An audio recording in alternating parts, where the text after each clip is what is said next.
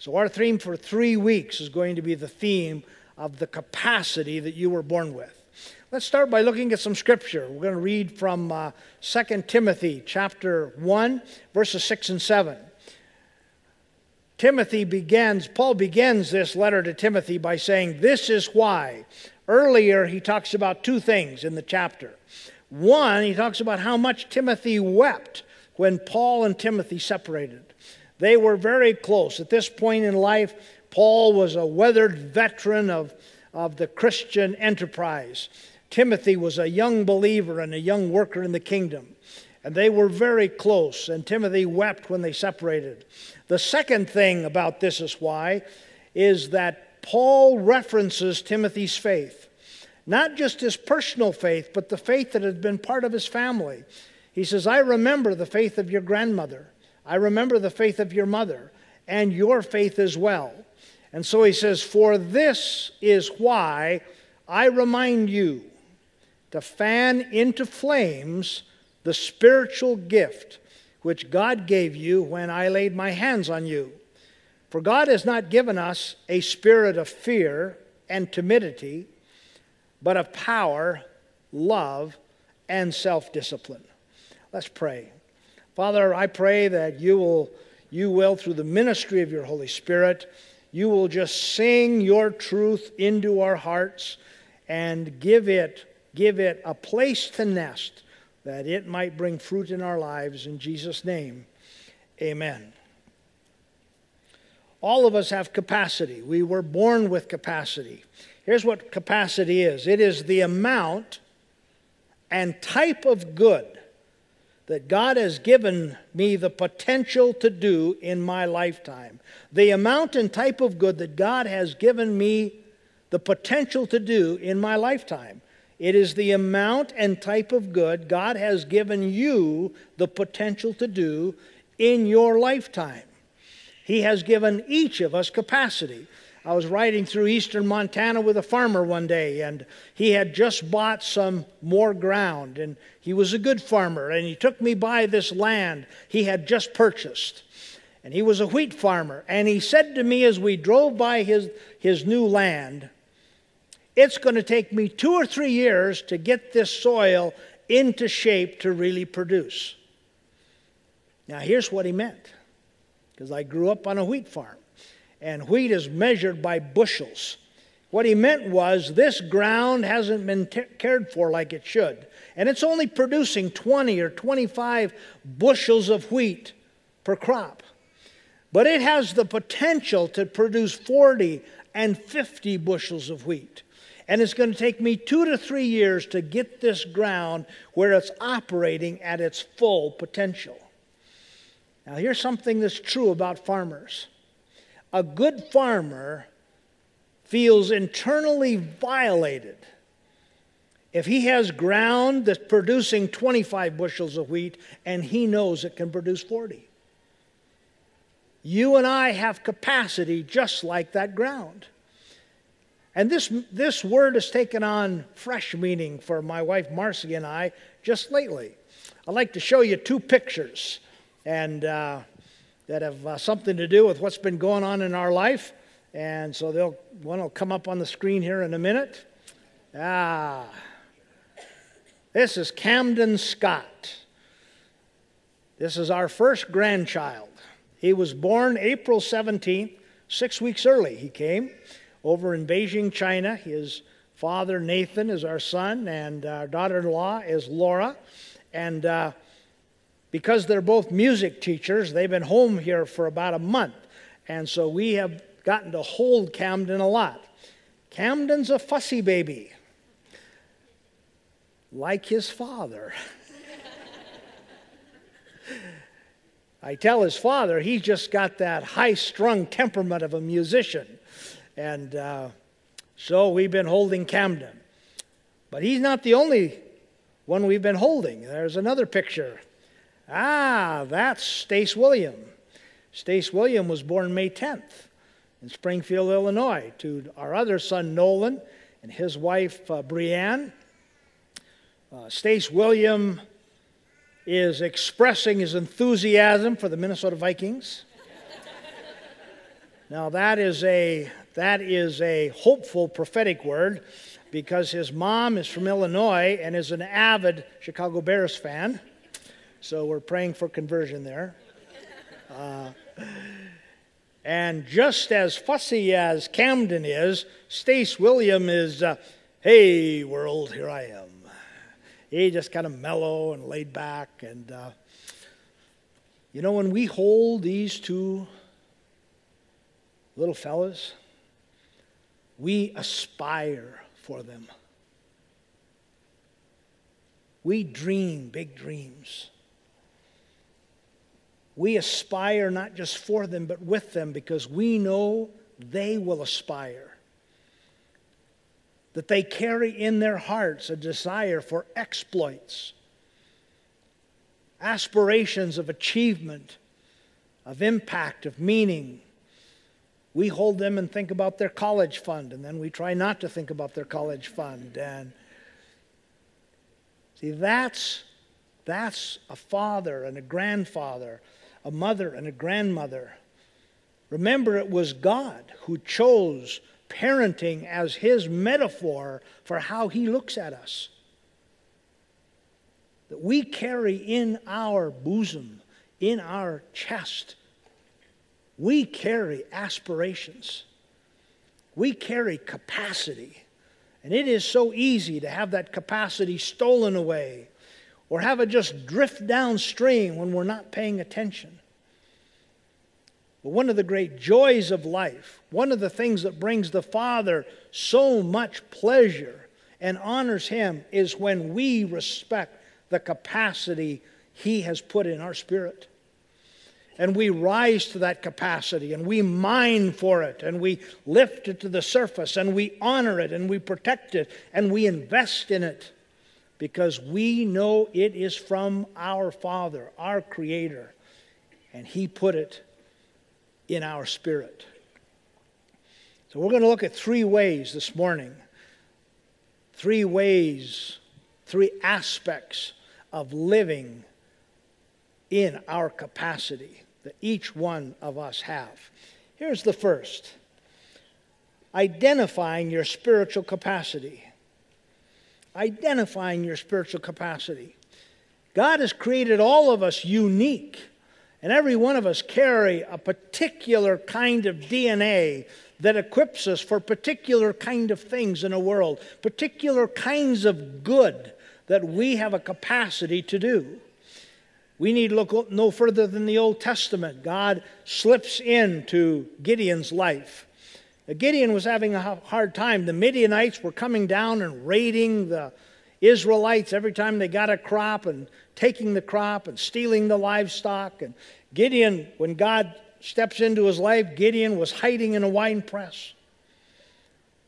God shows up, and here Gideon is, fearful and timid. And God says to Gideon, "O mighty warrior." O mighty warrior. There was nothing in Gideon's history to suggest he was a mighty warrior. There was nothing in how he was responding to suggest he was a mighty warrior. God wasn't just calling him a mighty warrior. He was declaring, you are in your spirit a mighty warrior.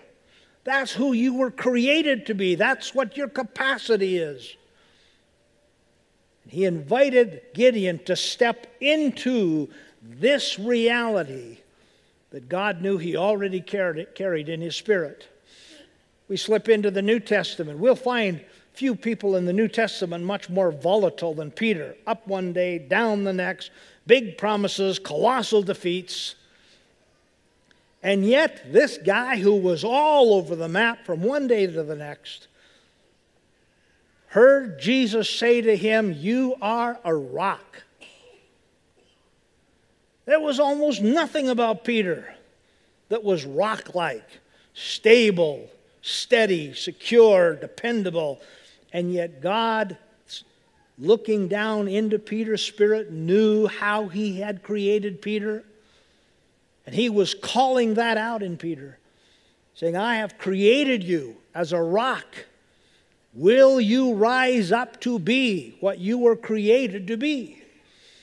And then we find even in the life of Moses, Moses strategically placed into Pharaoh's palace, and he grows up there. But he's an Israelite. And one day as an Israelite, he's walking out and he's watching his own people being abused as slaves by the Egyptians. And he sees one being abused, and he kills the guard. And then he tries to hide the body, but he's found out. And so he takes off into the wilderness, and now he's on the backside of the desert. And he gets over there, and he's by a well. And the priest of Midian has 7 daughters. And they're trying to get water from the well, but they can't get there because a bunch of shepherds are keeping them away from the well. And he steps in on behalf of the daughters of the priest of Midian. And he protects them, and he helps them get water from the well. And then God comes to him and says, now I want you to lead my children out of Egypt. You see, from the beginning, Moses was a deliverer. He carried that in his heart. Even though he started too early and he made a mistake, still the killing of the guard, delivering his people, saving the women and helping them at the well, delivering them. He was a deliverer in his spiritual DNA. And you and I have a spiritual DNA that God wants us to mine, lift up, invest in, and live out of.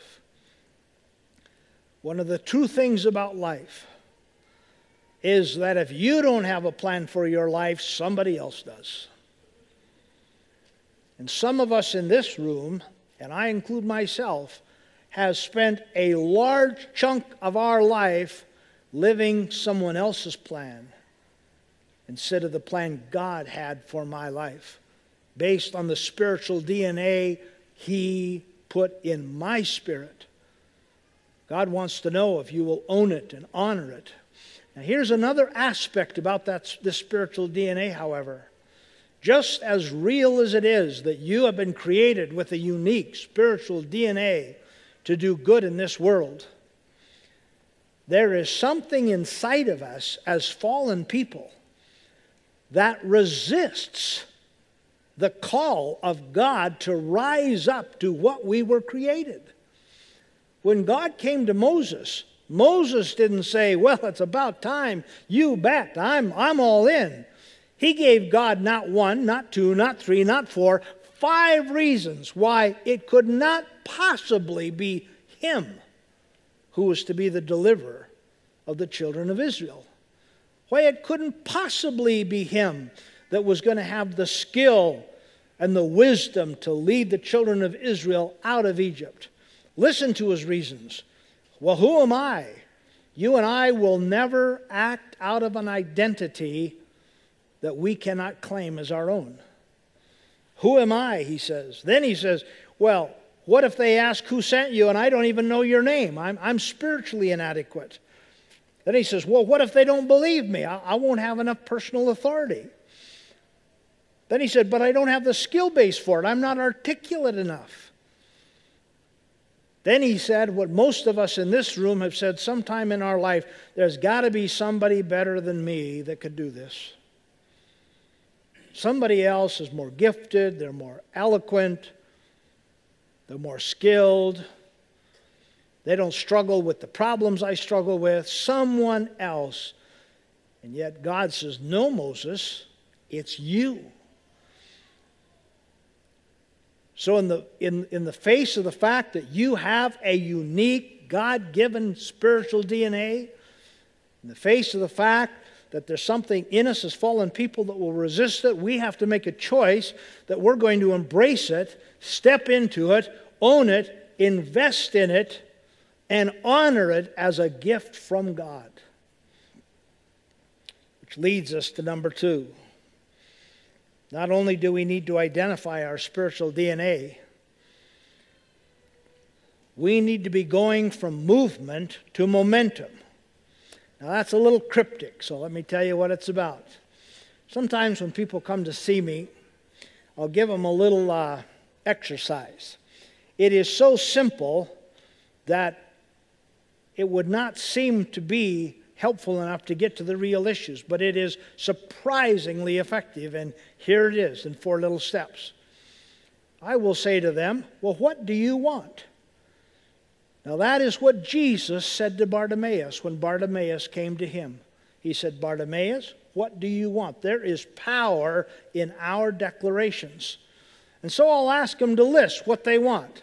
And so they'll make a little list, anywhere from 3 to 15. So let's say they make a list of 12. Then I say, number 2, take that same list and put them in order of priority.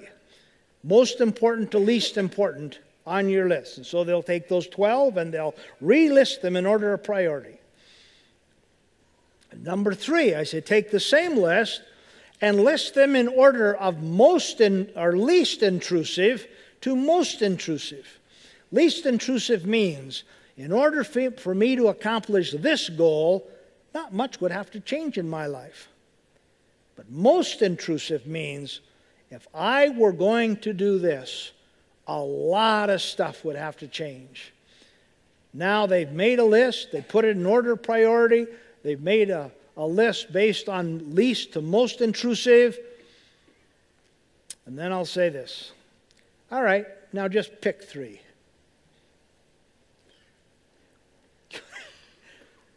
You'd be astounded at how difficult it is to get people to pick 3. They'll say, well, where should I start? Well, I said, I don't know. It's your list. See, they're trying to get me to tell them because they don't trust themselves. They don't trust the voice of God. They already know. I know they know. They might even know I know. But they don't know that they know. And I've got to help them see that they need to know that they know. Because you know what? I trust how much God aspires to lift their DNA up.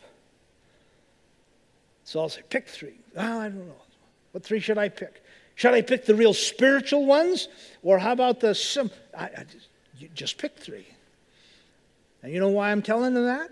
Secondly, because the Bible says good overcomes evil.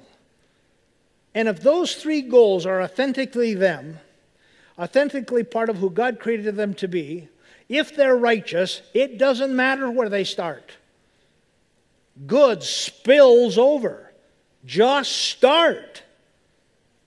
And as you start doing something good, something righteous, something wholesome, it starts impacting the second thing and the third thing and the fourth thing. It starts building your faith. It creates movement. But along with that, it generates spiritual authority. You and I have to be able to take personal authority over the DNA that God's given us. When God created Adam and Eve, He said to them, all right now, I want you to just rule over the Garden of Eden, my creation. So Adam and Eve had a committee meeting. And Adam says to Eve, now, I didn't see, did He give you the policy manual? Well, no policy manual. Well, I mean, how are we supposed to rule over the garden? There's got to be a policy manual. There's got to be a list of things He wants us to do. What if we make a mistake? By the way, He told us to name the animals. Are we supposed to check back with them? Are we supposed to say, all right, we're thinking zebra here? No, God says, rule over the garden, name the animals. But I find people often have such a passive stance with God. They're waiting for God. What did Paul say to Timothy? He didn't say, no, Timothy, go to prayer and get God to fan the flames of your spiritual gift. No, he said, Timothy, you fan the flames of your spiritual gift, and God will be with you. You take personal authority and dominion over this area of your life, this righteous area that God is championing. Personal authority. And then if if we can't get God to lead us first, we try to find somebody else to make our choices for us. We are so afraid of getting it wrong. My father had many faults, some of them enormous. But I was never afraid to go home. I was never afraid to get it wrong. And all the colossal things that could happen in my life, I knew that my father, though faulty as he was, no matter what I would have done, he would have welcomed me home.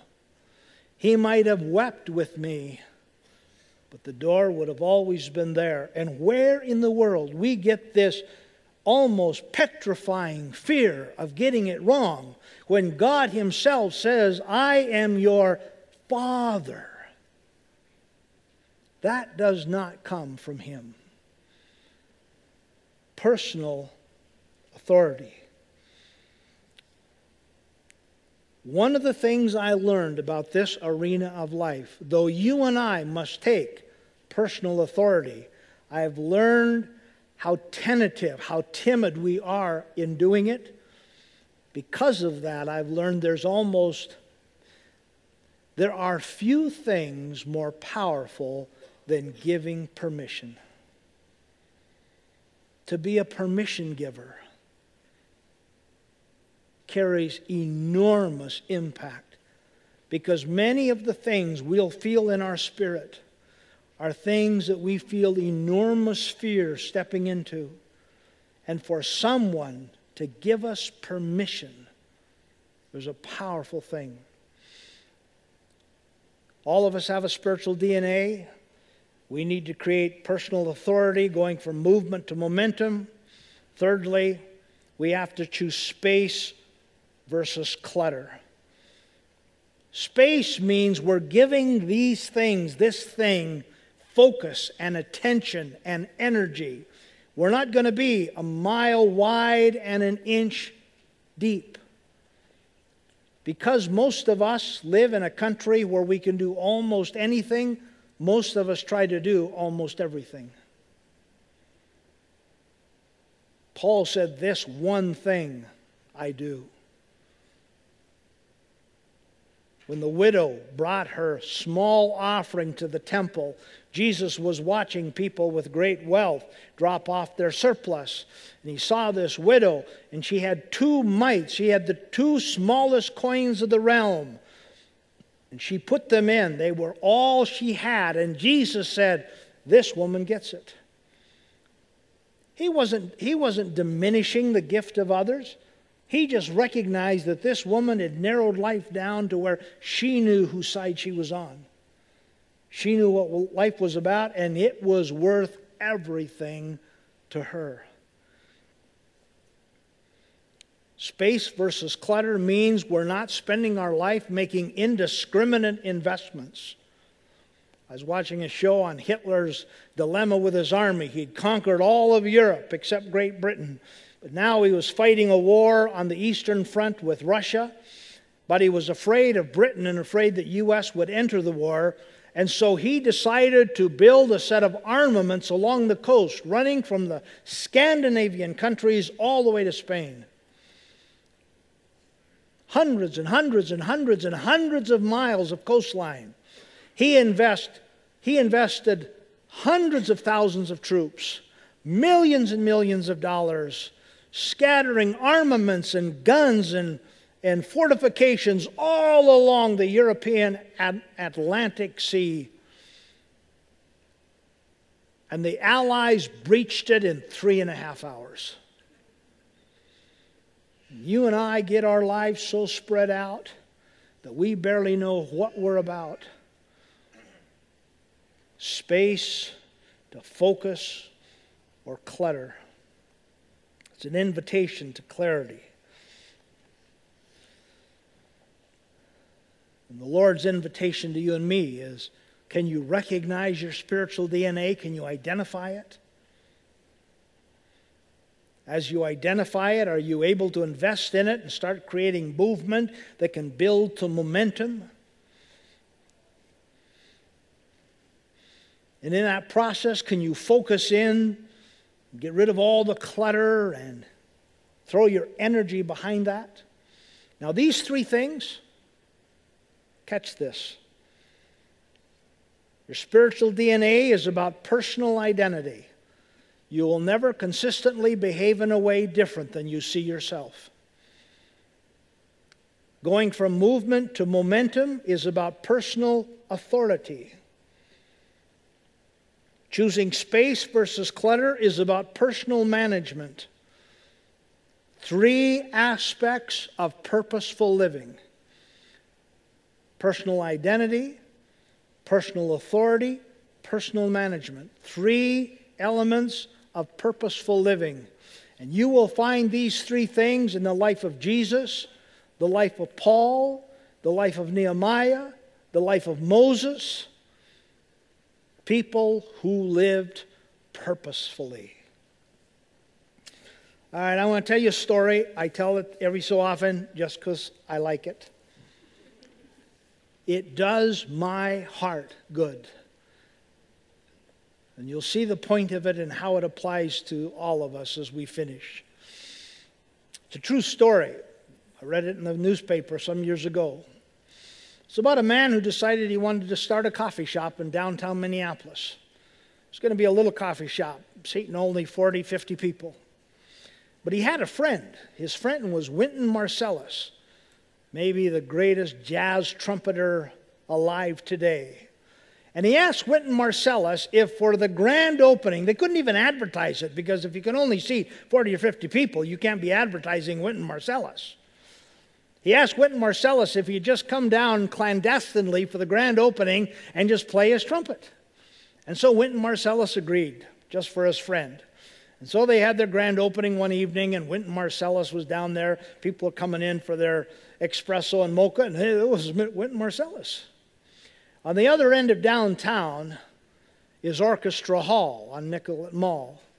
And that night, the Minnesota Orchestra was playing, and their guest that night was Itzhak Perlman, perhaps one of the greatest violinists in the world. And when Itzhak Perlman finished playing with the Minnesota Orchestra that night, he went out and got in his limo, and then he said to his driver, "I heard that Wynton was in town." He gave him the address, and he asked him to take him to the coffee shop.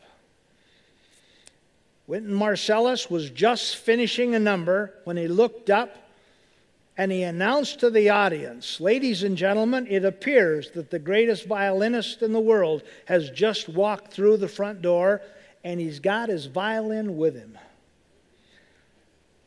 And for people who thought that night they were just going to pop in and get a mocha, they walked into this little coffee shop in downtown Minneapolis, and there jamming on a little makeshift stage was the greatest jazz player, trumpet player in America, and perhaps the greatest classical violinist in the world. And can you imagine what those people said when they got home? When they called their friends, they would have said, "Wow, you won't believe what happened to me last night." And they would tell them the story of who was in the coffee shop. I believe there is such power in the spiritual DNA you carry that it is God's intention as you mine it and lift it to the surface and invest in it and hone it. It is God's intention that people will come into the sphere of your life and they will walk away and they will be saying, "Wow, did you see that?" And it will bring God such joy and honor, and it will bring you such joy to have been able to function that way, and it would have poured such life into the people around you that you have in you the capacity to build wows into the lives of other people. I feel that regularly. There are times when I watch Brandon and this worship team and some of the preview songs they sing at the beginning and the end, And I walk out, I say, wow. I asked Brandon last night, I said, is there anything you can't sing? And when we were in China visiting our son and his wife, who are both music teachers, for the first time in my life, our kids are always just our kids. I mean, I know he's 37, but, he's just, And he invited us just to sit in on one of his music classes. And so my wife Marcy and I sat in the back corner while he taught. And I told him last night after the service, we went out to Old Chicago, and I said, I'll tell you, when I left that classroom, I was saying, wow, what a teacher.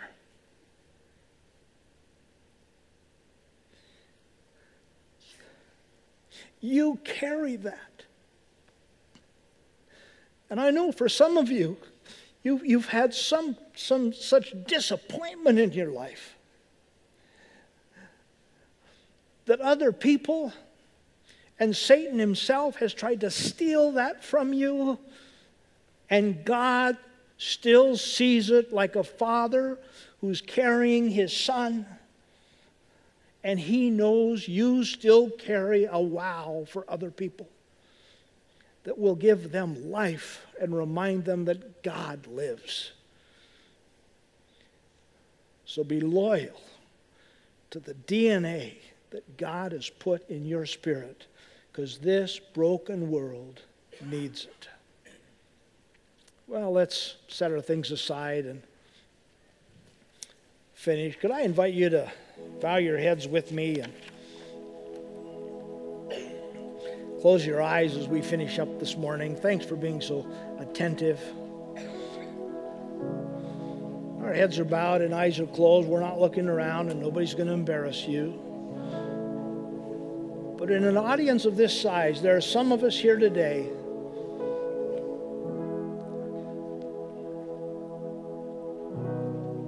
who've never personally met the very God that's put this greatness inside of you. This one who, when he saw you born, knew he had created you with this powerful spiritual DNA. So you've been kind of going life alone. And there is no better day but today for you to pray to this God. And you could pray something like this: Lord, thank you that I am made like this. Thank you that this is what I carry in my spirit. Lord, forgive me for just living life so independently. I'd like to invite you into my heart. Would you partner with me and help me become the very person you created me to be? You could pray that prayer right now. In fact, we're just going to wait for a little bit. And you pray, and you ask the Lord for him to come into your heart. Would you do that as we wait?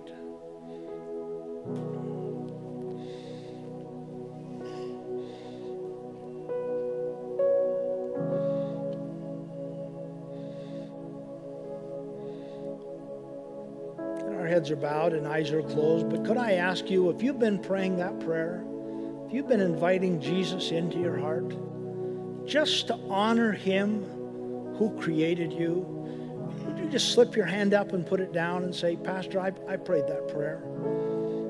Yeah, over here on my right, some here in my right center, left center, way over on the left, up here in the front, way further over on the left, you bet. Over on the right here, up near the front, you bet. Way over here on the right.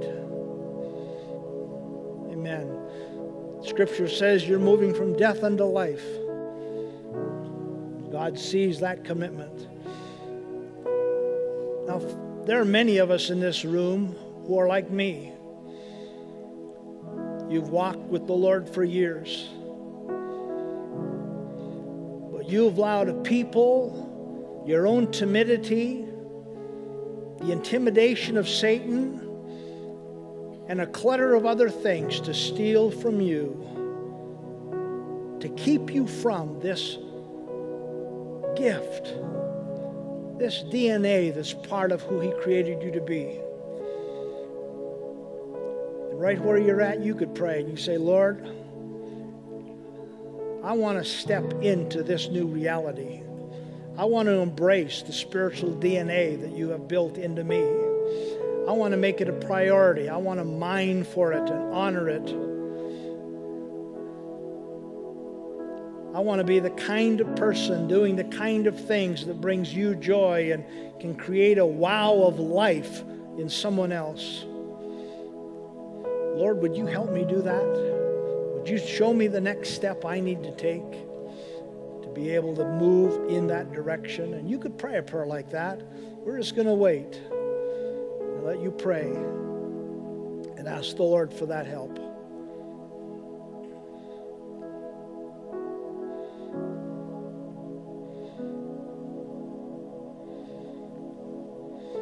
Could I ask you, if you're praying, if you're asking the Lord for that help, would you just slip your hand up and put it down? Say, Pastor, I'm praying that. Yeah, all over, from left to right, all over the auditorium. You bet. The Lord sees that commitment. You're on my left. Get on my left. Way in the back on the right.